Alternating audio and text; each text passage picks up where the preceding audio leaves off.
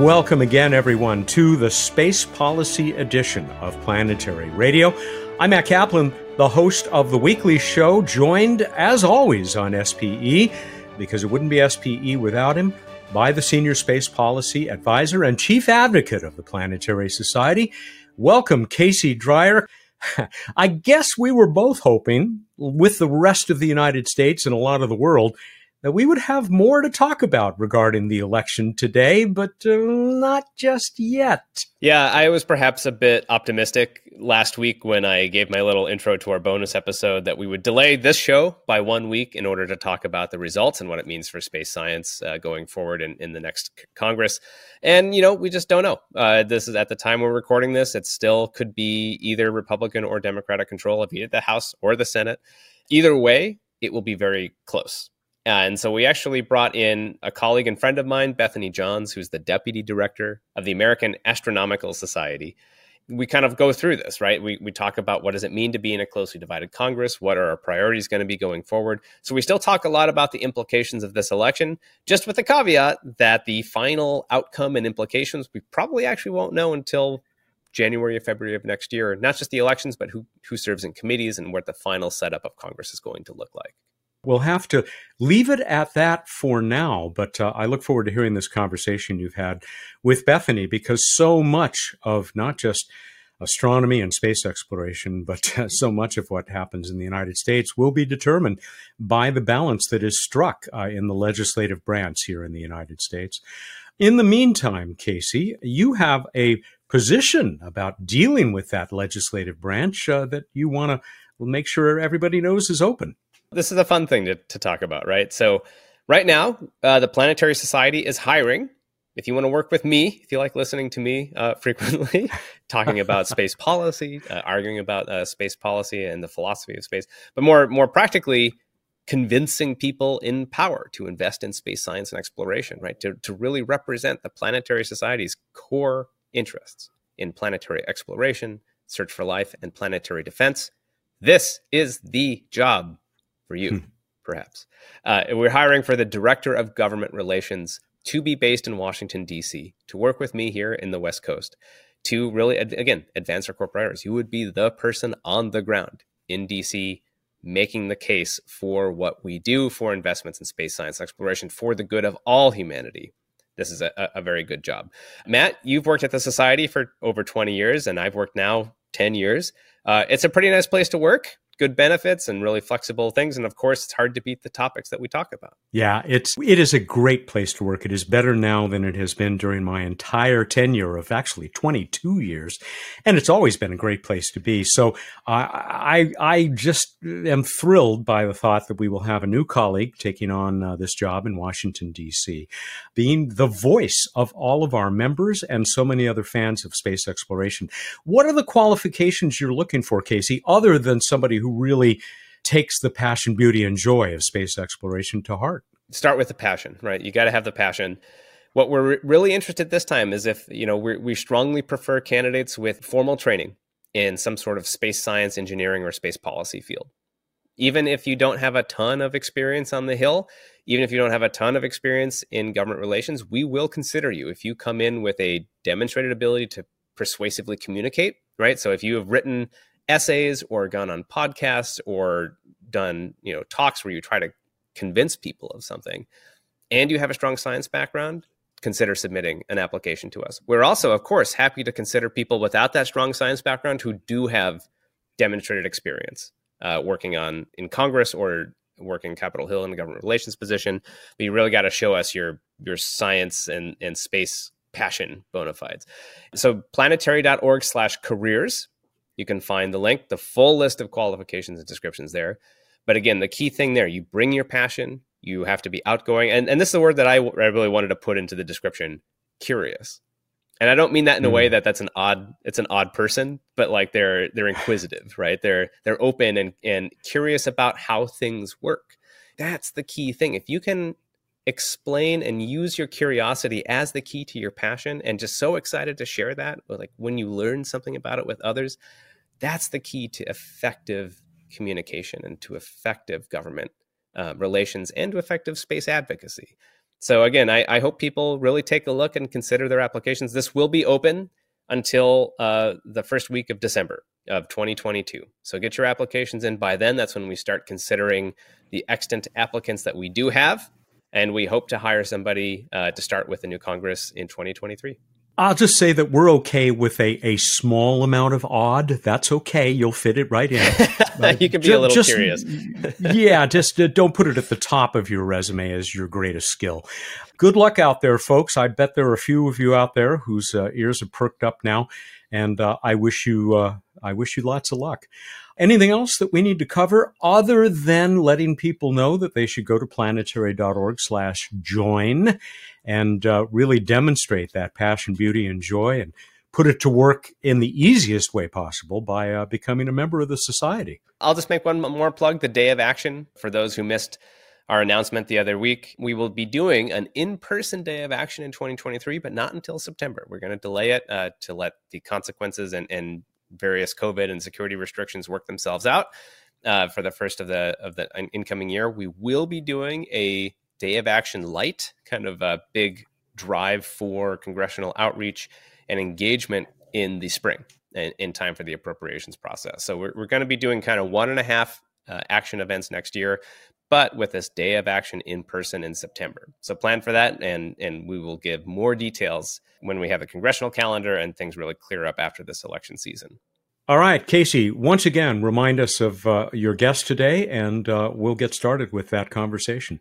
Yeah, Bethany Johns, an old colleague and friend of mine who's been working on these issues for a number of years. She's the Deputy Director of Public Policy at the American Astronomical Society. She's also the acting director at the moment, as her current boss serves in the Office of Science and Technology Policy at the White House on temporary detail. So she is running the astronomical community's public policy and government relations work. Very knowledgeable, fun to talk to. And we have some great conversation on what to expect going forward into next year for space science in the new Congress.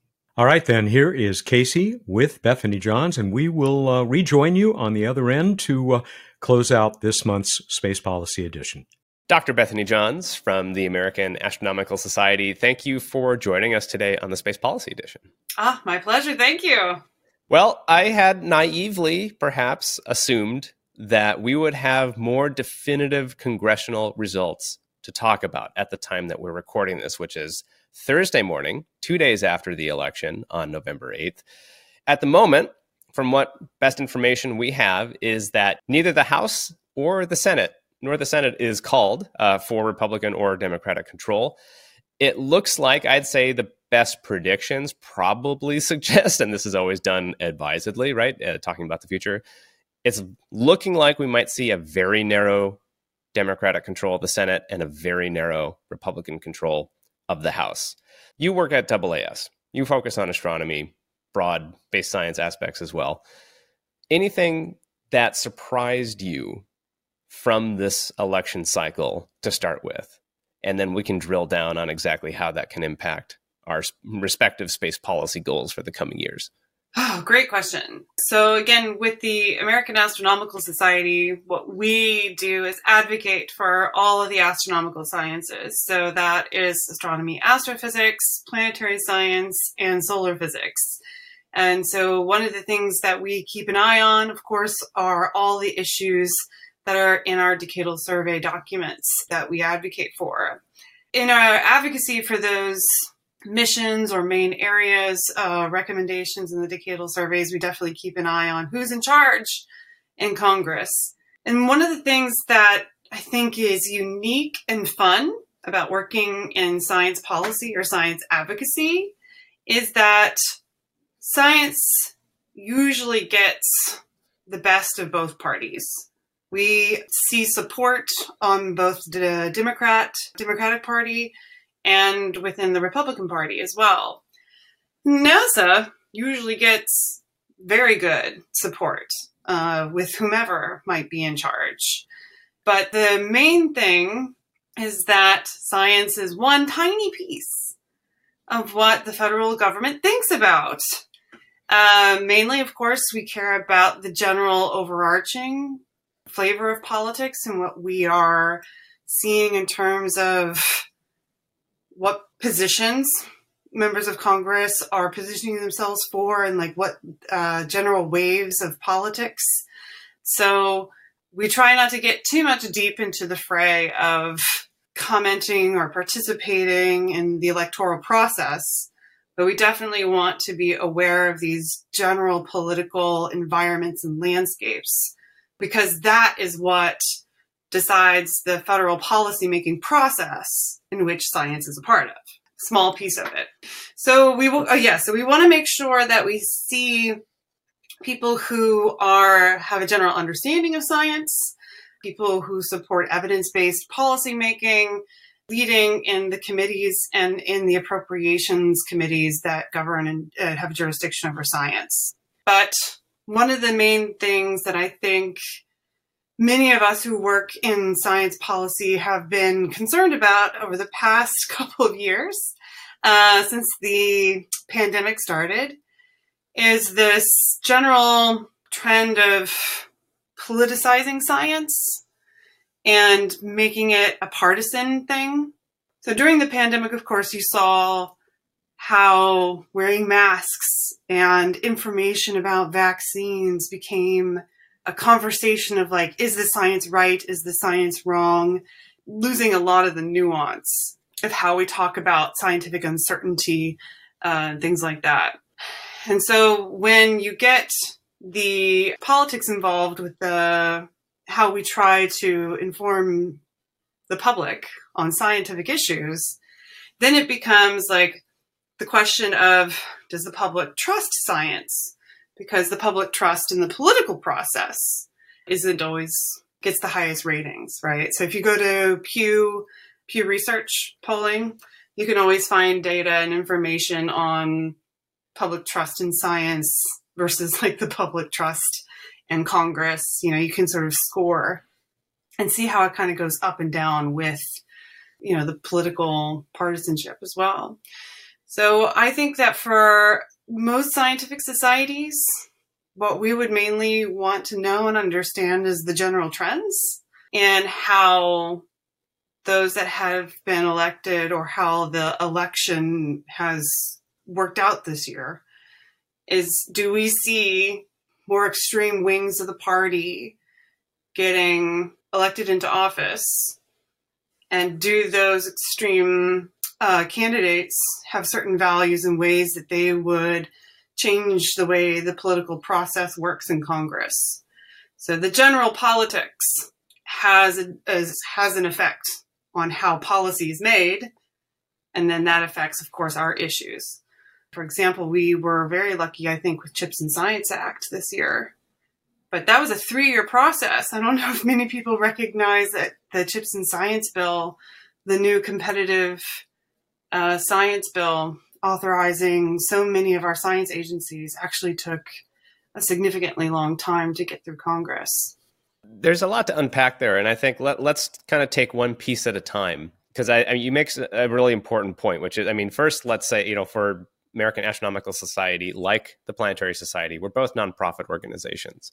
And so not only kind of by design, but by law, we don't engage in electoral politicking, right? That's just IRS tax status does not allow us to do that. And frankly, we're not interested in that, right? Because to your point that you're making, we work with whoever is in elected office to try to engage them on these issues, right? There's no inherent partisanship on going to the planets or studying astronomy, or any of these fundamental scientific things, right? These are fundamental, broad aspects of what public sector does. And so as a consequence, right, like if I can just kind of restate some of you're saying, how I interpret it is that regardless who wins, we're engaging them. But what you're looking for are these broad trends of approach, like how does science get prioritized and considered within the various kind of currents and political wings of the parties in power, right? And so we have only real 2 dominant parties in this country, but they also, of course, they're not monolithic party representation, right? Both parties have more conservative and more liberal wings to them, though it's more efficiently sorted over the years. That is also one of the interesting election results, is that even in states that may have voted for a Republican governor, the Republican candidate maybe for Senate didn't make it. So yes, as you mentioned, the parties still have a spectrum of ideologies. In a way, that's a healthy, I think, democracy that represents that. But at the time, it also makes for very difficult, broad, sweeping generalizations that I was hoping to make in this discussion because we don't know the answers quite yet. But I think there's a couple takeaways that we can say, right, in terms of how we're going to be approaching next year. Let's take the broad sense, and then we can drill down to some of the points you brought up. First is that we didn't have, we're used to seeing in you and I's lifetime pretty dramatic swings in midterm elections, usually away from the party that controls the White House. And that didn't really happen this year. It wasn't a massive wave election. I think a lot of people are expecting it to be. It's a much, much tighter control. And again, we're still uncertain on the exact outcome of who controls the Senate or the House, but it's going to be narrow either way. That's what's unusual, right? It's like usually it's significantly a number of votes that you've got guaranteed in the Senate, and so you don't have to worry about the filibuster. I think so many people forget what you learned in civics class in high school is not how Congress works. It's not who votes majority, right? Like you have to have 60 votes or more nowadays. And so many people, I think, forget that. Yeah. So we're used to seeing, as you said, the clear, decisive swing to having enough votes to have a mandate, I guess you could say. Mm-hmm. Yeah. And I'd say the one key thing that I always like to emphasize is that regardless if a party has a 1 vote majority or a 50 or, like in the House, a 30, 40 vote majority, it doesn't matter because the majority party gets to set the calendar. It gets to set the focus of committee work. It gets to set and really control the landscape of discussion. And that's what gives the inherent advantage to the majority, even if they can't pass legislation easily, like a very narrowly controlled Senate. They can still decide what to investigate. In the Senate, they can decide what nominees to support or judicial nominees to pass through, even with a bare majority. And so that really sets the focus and tone, I'd say, of a broad kind of focus on that. And then again, it really trickles down to those of us interested in science. Where does science fit into that based on the overriding interests of the party in control? So, and again, we have the general, I'd say, luxury in this business of having a pretty engaged, particularly in the House, I'd say, Republican Party and Democratic Party on science issues, and particularly space science issues. For the AAS, maybe we should even say like the AAS is slightly different than the society in terms of what exactly it's trying to do, right? Is that worth highlighting kind of the differences? Like, how would you describe really the fundamental organizational difference between what the society is kind of made up and focused on and what you're trying to achieve and what you're working with at the AAS? Yeah, so with the American Astronomical Society, we are a group of professional astronomers, planetary scientists, and solar physicists. So our main group of people who we work for is the traditional research scientist. Most of our membership is in the university setting, but we do still have a significant fraction who work in industry. So they'll do basic R&D for industry, for like Northrop Grumman, Lockheed Martin's, those that build the space telescopes, Ball Aerospace. And we also have a significant number of people who work in government. So, of course, the NASA National Labs and the Department of Energy labs, as well as the observatories that are on the ground that the National Science Foundation funds. So these are the people who are really doing the work of collecting the photons that we care so much about and taking those beautiful images of the deep field and the nebula that the James Webb has just put out. Also doing the very, very hard work, difficult work of data archiving and understanding how we can use information, open access for anybody, and trying to make sure that all those photons find some sort of standard processing. So it's really a fun group to represent because that's my background. My background is in high energy astrophysics. What I did was try to observe positrons annihilating in the galactic center. So I did all kinds of things, working with specific types of photons, whether they were high energy or radio, and trying to discover like how the magnetic field of the galaxy worked, so it's fun to be able to work with friends and colleagues, but doing the policy side of it and making sure that everything I do enables them to answer these fundamental scientific questions we have about the universe. So that's the main core group with the American Astronomical Society. Professionals. And that's, I think, an interesting distinction. So while the Planetary Society is mainly fans of space, and we do have some professionals who are members, you're very specifically for professional membership and representing professional interest in astronomy and space exploration, space science. And I always like the idea of photon collecting as the core idea of most astronomers. I always kind of imagine them walking around and like plucking a photon here and there, putting it into a bag on the burlap sack on their back. That's about right. And I mean, we really have to like keep that telescope open for a significantly long time to even get one photon. Or even sometimes if you're doing what's called multi-messenger astronomy, you might be doing like active galactic nuclei that collide, and there might be like one neutrino a year. What's the big focus then for AAS in the next year? And I think, again, the key here is that it probably doesn't matter which party ends up controlling each house of Congress, right? Because your interests are going to be pretty consistent regardless. So what's really drawing your attention and your organization's attention in 2023? Most of what we are concerned about is, of course, funding for the next big telescope, whatever the successor to Roman will be. So we, of course, have launched the James Webb Space Telescope. It's up there doing wonderful things. But we also have another wide field instrument called the Roman Telescope going up as well. And we are also planning on what technologies have to be developed in order to build that successor, the next big highly segmented mirror. So the Decadal Survey for Astronomy, of course, is talking mostly about technology maturation.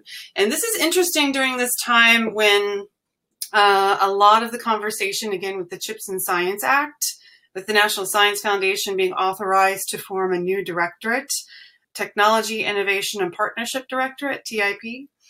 And it's more about, applied technologies and understanding where we need to do research to be competitive globally. So there's a lot of focus on 5G technologies, biotechnologies, and things like that, and how we compete and stay number one, the U.S. being the number one innovator globally.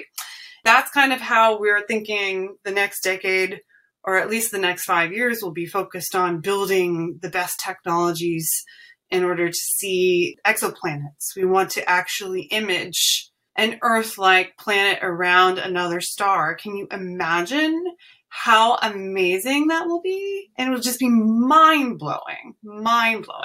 But we have so much work to do to improve technologies in order to get to that level of sensitivity. So we are going to be focused on some of these basic technology developments as well. And of course, Planetary Science had a lot of really great recommendations.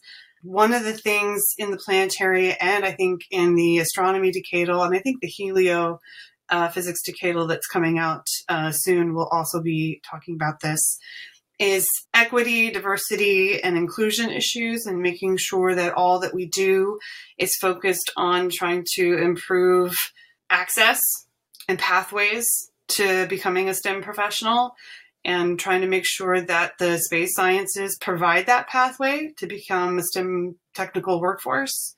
And that will be certainly on the docket, because that was another big reason why CHIPS and Science Act even got any interest from members of Congress, is that they saw a way to represent their constituency in trying to get access to opportunities for being a STEM professional or going into one of these STEM pathways, because that's where most of the jobs are now. And we're seeing even with our industry partners and even the manufacturers, the semiconductor side of things, they're just not able to fill the numbers of jobs they have open right now because you have to have a certain scientific background.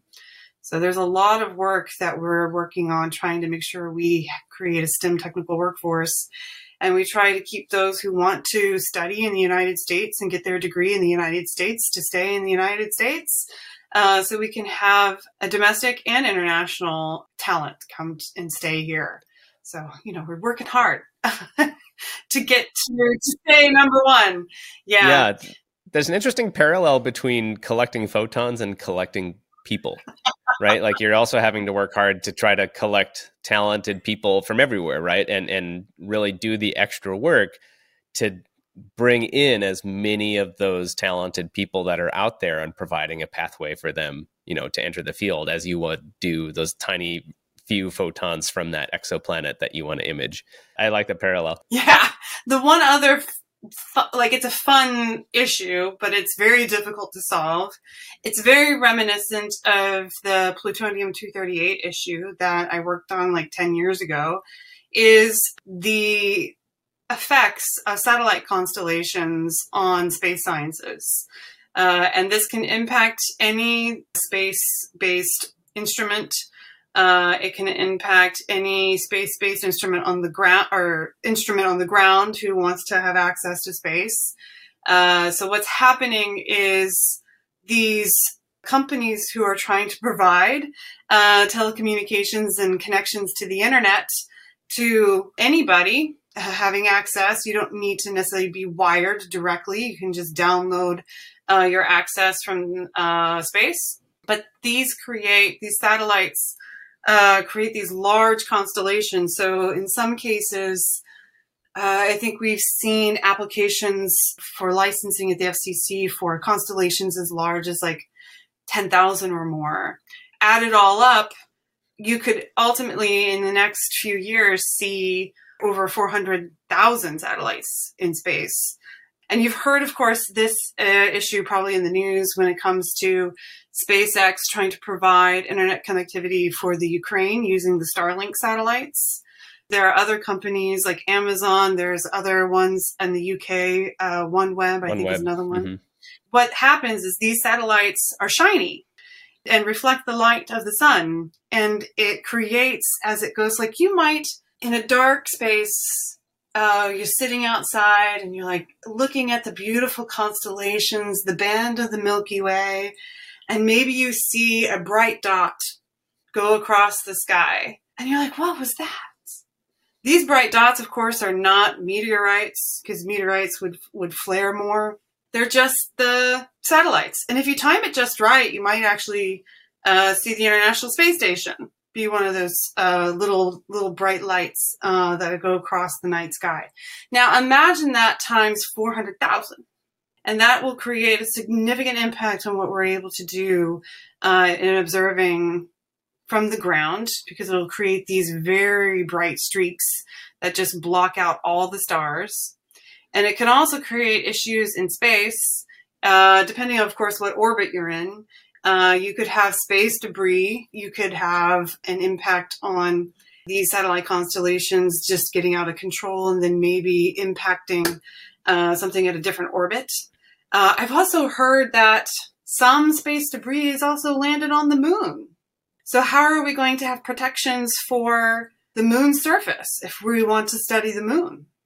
Commerce decides on how much satellite constellations to put into space. So how much do you really want to connect to the internet versus how much do you really want to be able to do planetary and astronomy?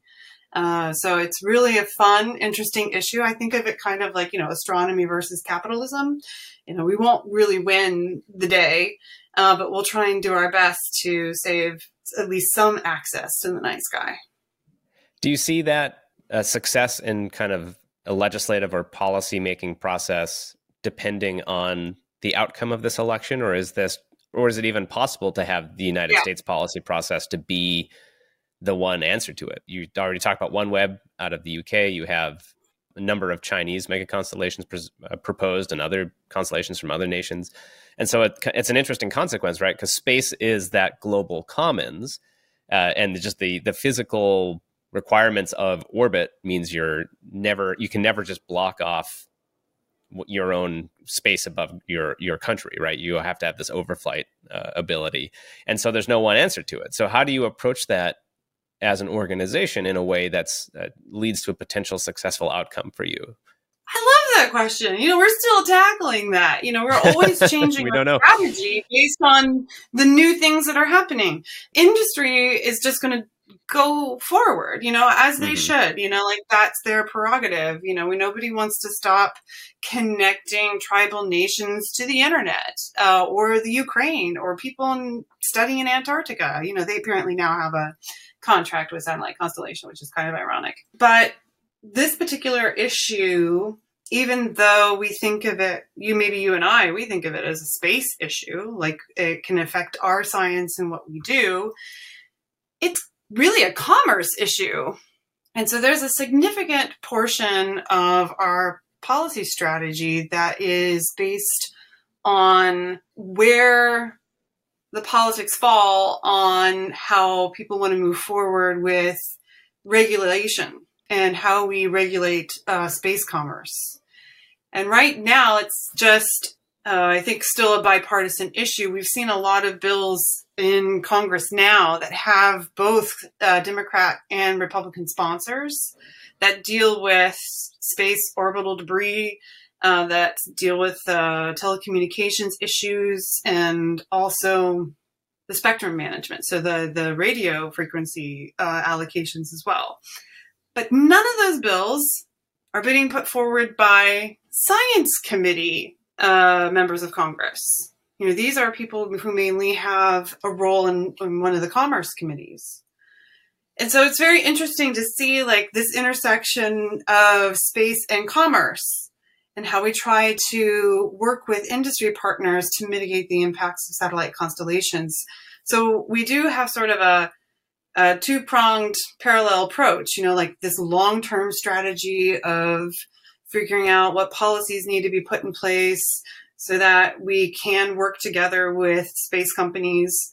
And we also have more of a short-term, like the impact is now. Like we currently are having issues being able to see the night sky because of these streaks from satellite constellations. And so the quickest solution so far has been to work with industry to try and build satellites that don't reflect light or don't impact the radio frequency bands. So it's really a two parallel track approach. And right now, I haven't seen an indication. Like usually I think most people assume that the Republican Party is more on the side of industry, the free market, less regulation. But what I recently heard is that some of the more conservative Republican members of Congress are upset with industries being involved in what they call woke issues. You may see that the traditional group of people that really do think of themselves as pro-industry may not come forward and help when industry asks for help. So it's very interesting in the next year to see, again, whomever controls the House will, I think, really have an interesting policy agenda they can set. Though even though they'll have, at least for the next 2 years, a Democratic White House, that they would have a veto opportunity for any legislation potentially passed. So that obviously complicates any mixed, just going back to the election itself, any mixed control of Congress and the White House probably leads to a full stop on everything but the most basic legislation to keep the government running. And even then, that might be quite a point of contention. Stay with us. Casey will be back with more of his conversation with Bethany Johns of the American Astronomical Society. Hello, I'm George Takei, and as you know, I'm very proud of my association with Star Trek. Star Trek was a show that looked to the future with optimism, boldly going where no one had gone before. I want you to know about a very special organization called the Planetary Society. They are working to make the future that Star Trek represents a reality.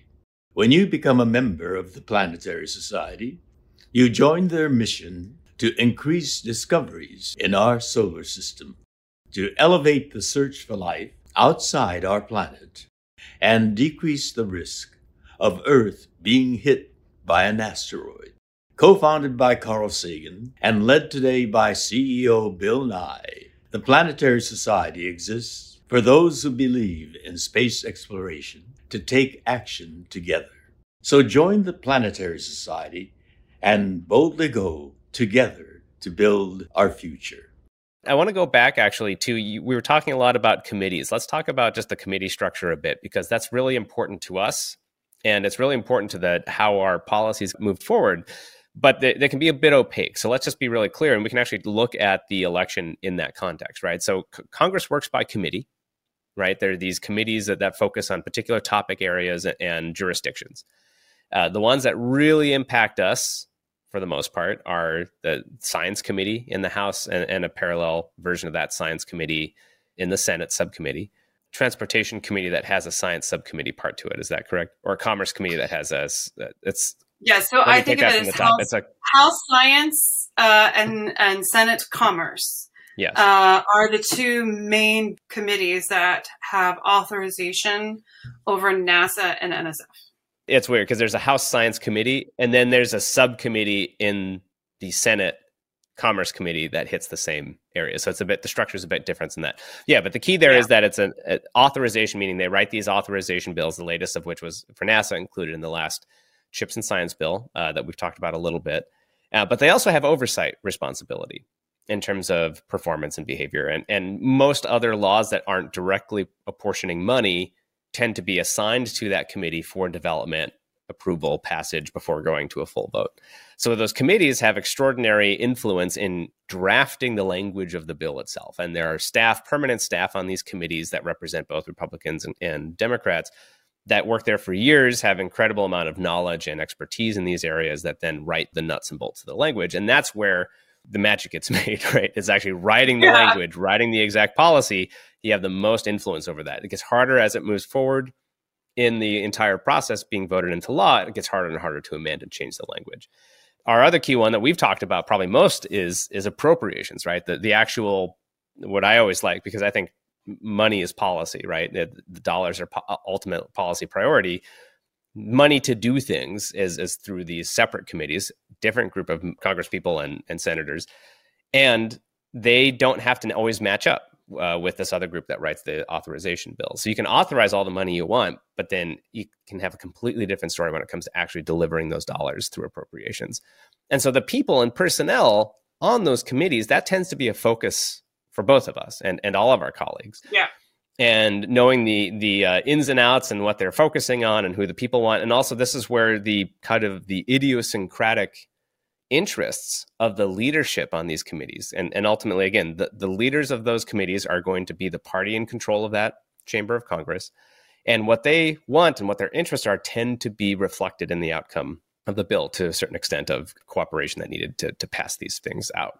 This is where we had this great situation, at least in planetary science, during the last 10 years of John Culberson, who was the chair of the House Appropriations Committee, loved Europa, loved planetary science. Great time to be funding planetary science, right? Because he, as the chair of the House Appropriations Committee, could really push these things. And a member of the Republican Party. Yeah, and a member of the Republican Party. So again, kind of transcending your kind of classic divide. Yeah.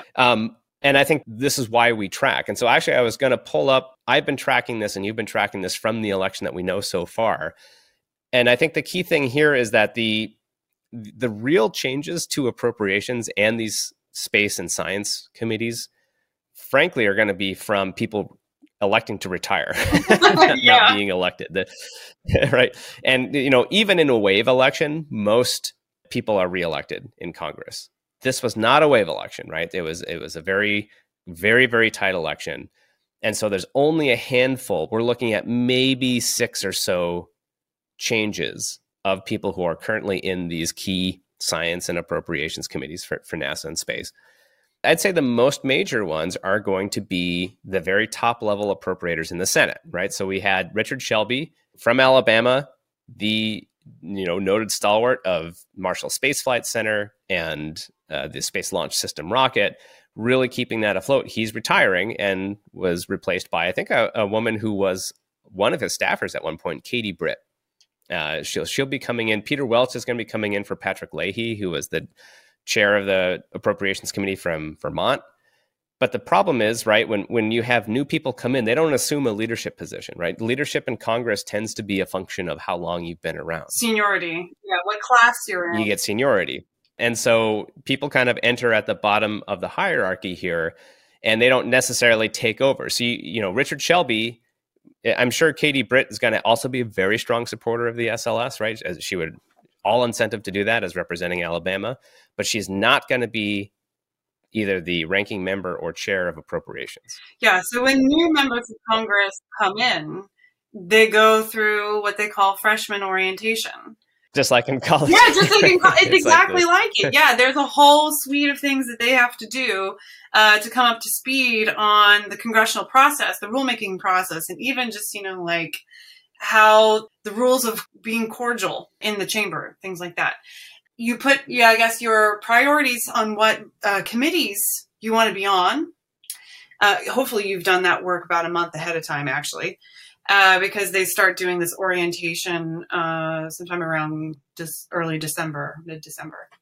So you'll see a lot. If you're in DC, you'll see, the people actually coming and going from the Capitol when they do these orientations. The people who've been there longer get first choice. And those people who actually vote the way the leadership asks them to vote when it comes to big issues get the highest priority in where they want to go. So let's say you really, really wanted to be the chair of the Science Committee, the House Science Committee. Not only do you need to, have some experience on the committee before you become chair, usually, but you have to make sure you are following party line politics in order to become a chair as well. So there's whole lots of gears and levers and political machinations that have to happen in order to get you higher and higher and higher up the hierarchy to become one of the major leaders of a committee. And then once you become a leader of a committee, there is significant levels of power because you can, as the chair of a committee, change and amend some bills that are supposed to be happening in committee without having to go through the traditional committee amendment markup process. So there's a lot of behind the scenes negotiations when it comes to offering amendments sometimes that, you can do your traditional politicking of hey, you give me this, I'll give you that. And that's how sometimes things get into certain bills. That's how the Chips and Science Act got from 300 pages to over 2,000 pages. So that's one of the examples of how you can use your power, but you have to keep your power as well. So it's not just being pro-science and pro-evidence-based policymaking. It's about also supporting your party and the leadership of your party. And sometimes it comes down to fundraising as well. It's not just science. And this is why we won't really know, even if we know who controls Congress in the next week or so, we won't necessarily even know who's going to lead these committees because of new freshmen coming in, and then also this kind of committee shuffle that can happen. I mean, we can make some guesses. It seems like Brian Babin, for example, if the Republicans take the House, is probably going to be the chair of the space subcommittee because he's been there. The problem, though, I know that is it true that Republicans have a term limits on their committee leadership too, right? So they have to kind of be cycling new people in every 6 years or so is what I recall. Congress makes the rules. Congress can break the rules. So yeah, that's true. They can always just comes in as chair or leader of the House Republicans, then they could change the rules if they wanted to. So yeah, that's a good point. But I don't think that there's a lot of interest in that, given how the party tries to limit government. Usually is their general theme. There's also I think that we just have to be honest that the science subcommittees or committees tend not to be the most desirable That's committees for members of Congress, just because unless they're just into science, right? This is where that kind of idiosyncratic aspect comes in, because they're not particularly powerful. You're not writing tax law. You're not doing oversight. You're not doing bringing in justices to vote on in the federal judiciary. And so science tends to be lower level in terms of, I think, the desirability, and also for fundraising. There's not you're not like having oversight of very wealthy parts. You're a professional organization, but notably people don't go into astronomy for the money. I don't know if you've ever tried to create a PAC based on science, but it's impossible because no scientist wants to contribute to a PAC that can actually elect someone who's pro-science. Political Action Committee. Political Action Committee, yeah.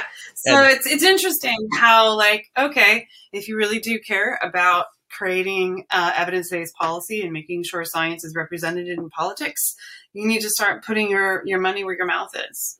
And being a member of the Planetary Society. And so, well, you don't have a PAC, as far as I know. We don't have a PAC. No, we don't have a PAC, but we.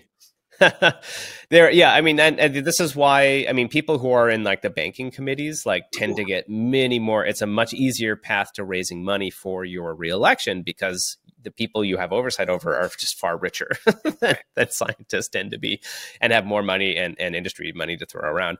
And so I think that tends to delay the final makeup of these science committees until later. So I frankly don't anticipate maybe until February we'll see the makeup of these committees really lock in. They might be late. I guess it depends how close if there's not a ton of new freshmen coming in, we might limit the amount of how things change this year. But I think it will be a while before we really know, though. Again, I can guess just looking at least on the authorization side, I think you see some committed people who are probably going to remain in leadership. It's just who makes up the rest of the committees. We've lost a couple people. We'll lose a couple people to retirements. But again, no substantial changes based on who was reelected so far. Yeah, we don't typically see the public list of who's going to be on the committees until late January of a new Congress. So sometimes you can get some committees pre-leaked, but not the science ones. But while we're talking about committees, I just wanted we kind of alluded to it already, do a special shout out to the staff that work on the committees. And so there's another sort of wonky thing to understand, is that each committee, so if we're talking about like House Science Committee, for example, that committee has its own staff. They are divided into majority or minority staff. So if the Democrats, for example, are in leadership, then the majority staff will be the Democratic staff. And if it switches, then the minority staff will be the Democratic staff. So it does, and they do actually have to physically move offices sometimes, and sometimes in the past. And you get better offices if you're in the majority, yes, too. That's right. In the majority, you usually get better. Yeah. So in the past, some people actually have been to the victor, the spoils, moved out from some of the congressional offices into other buildings. Yeah, it's very interesting. But what's interesting is that because of, labor laws or whatever, they can't be fired when a new party comes into leadership, right? So these are lifetime, usually members of staff committee staff. And some have been like Dick Oberman. Oh my gosh, how long has he been a staffer? The lead staffer for House Science? I don't know. Yeah, on the Democratic side, a long 20 years, 20 plus years. Yeah. Yeah. So some people really thoroughly enjoy their job and stick around, even past all the politics, and have seen things come and go, right? And that's the brain trust of those committees, right? Yes. Like they have been around for so long, they really know the policy and the history, and they know each other. And those, I think they are leaned on by the elected officials in power to really write the legislation itself. Yes, but then, EBJ, Eddie Berens-Johnson, who is currently the chair of the House Science Committee, she did not run for re-election. She's retired. So even if the Dems had stayed in leadership in the House, that committee would technically have a new boss. And that new boss may not be from Texas, right? So they still answer to kind of, in a way, the constituency of who the chair is, and sort of have to think through and understand the politics of the district that their chair comes from, and even the districts of the committee makeup as well. But then there are professional office staff. Let's say, I don't know, who are we predicting is the next chair? So if the House Science Committee flips, the House flips to Republican leadership, we're predicting Brian Babin would probably be the chair of the House Science Committee, for example, right? Full science or space? House Space. The full committee is House Science, Space, and Technology, House SST, right?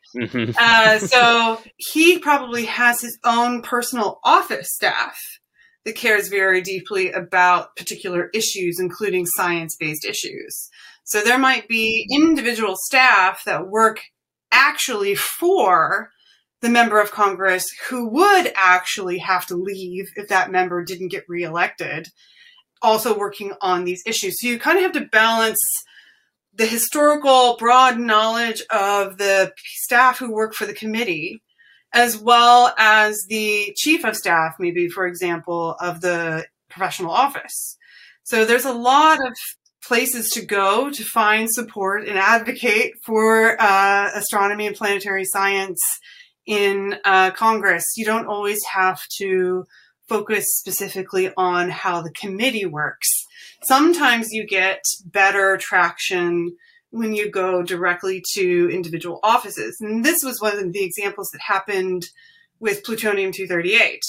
You know, the main crux of the issue was there was this general disagreement on how NASA or the Department of Energy should fund the production of plutonium-238.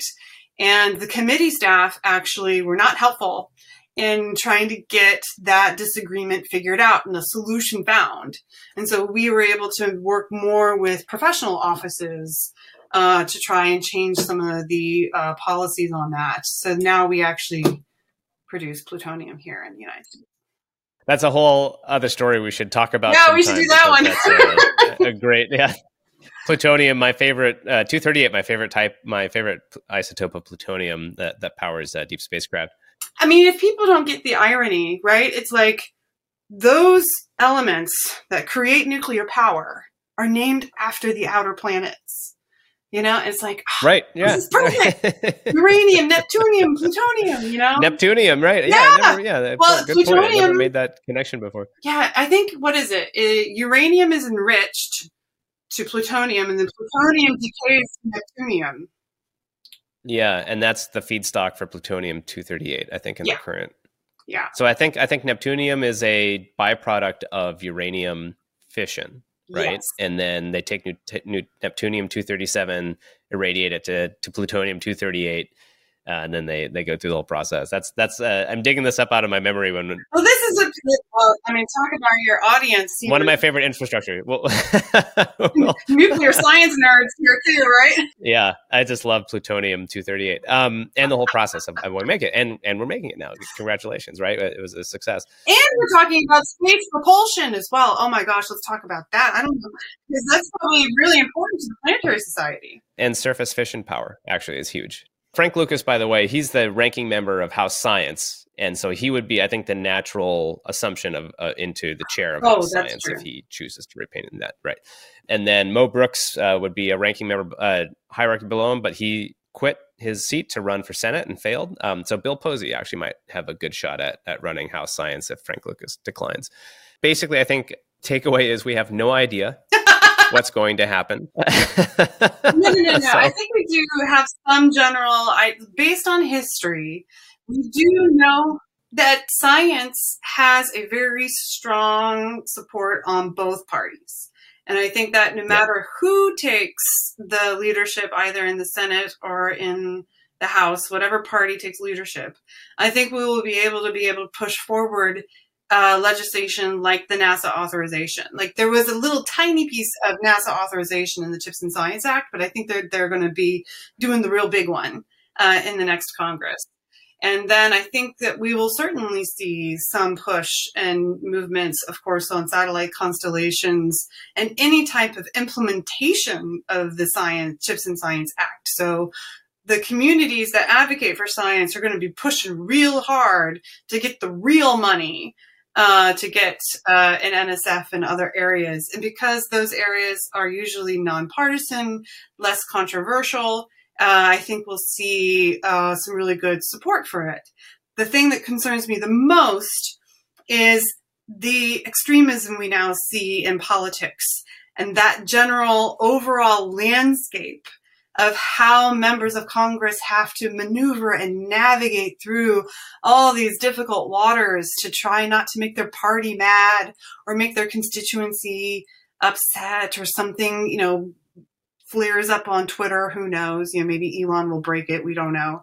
That is, I think, my main concern. How is science going to sail these difficult waters in the next 2 years? Because a congressional term is 2 years. So we'll see. Of course, we have to try and fund the government. Government shutdowns are no fun. But I do think we'll get into another season of austerity. And I'm not looking forward to that era of politics. Yeah, it's been a nice run while we've had it the last few years of increasing science budgets. Dr. Bethany Johns, you're the Deputy Director of Public Policy at the AAS and currently the Acting Director of that same august organization. Thanks for sharing your insight today. We will have you back to examine what happens going forward with this new Congress, new members, and new policy challenges facing us in 2023 and beyond. Thank you very much. Been a pleasure. The Planetary Society's Senior Space Policy Advisor, our Chief Advocate, Casey Dreyer, talking with his guest, Bethany Johns of the American Astronomical Society. Thank you so much for that, Casey. I guess we can close things out pretty quickly here. Yeah, we will be back next month at the regular schedule time, first Friday of December. And we have a great discussion on NASA's Economic Impact Report that just came out a few weeks ago. And we dive into the details of that and how NASA impacts, in a positive way, I should emphasize, the nation's economy. I can't wait to hear that. A couple of great guests, including the chief economist of NASA. Like he said, first Friday in December. Thank you very much, Casey. Always a pleasure. And I look forward to talking to you next time, a month from now, if not before. Looking forward to it, Matt. That's it for this month's Space Policy Edition of Planetary Radio. I will be back, of course. If you're catching this show right away, you'll be able to hear me talking to Linda Spilker, the most frequent guest on Planetary Radio over the last 20 years, usually just in her capacity as project scientist for the Cassini mission, but now also the main scientist, the chief of all science for Voyager, the Voyager interstellar mission. Hope you'll be able to join us then. Thanks so much, everybody. Just remember, planetary.org/join. Please check it out. Look at all the benefits that you can get as you benefit the exploration of our solar system and beyond. Thanks so much, and ad astra.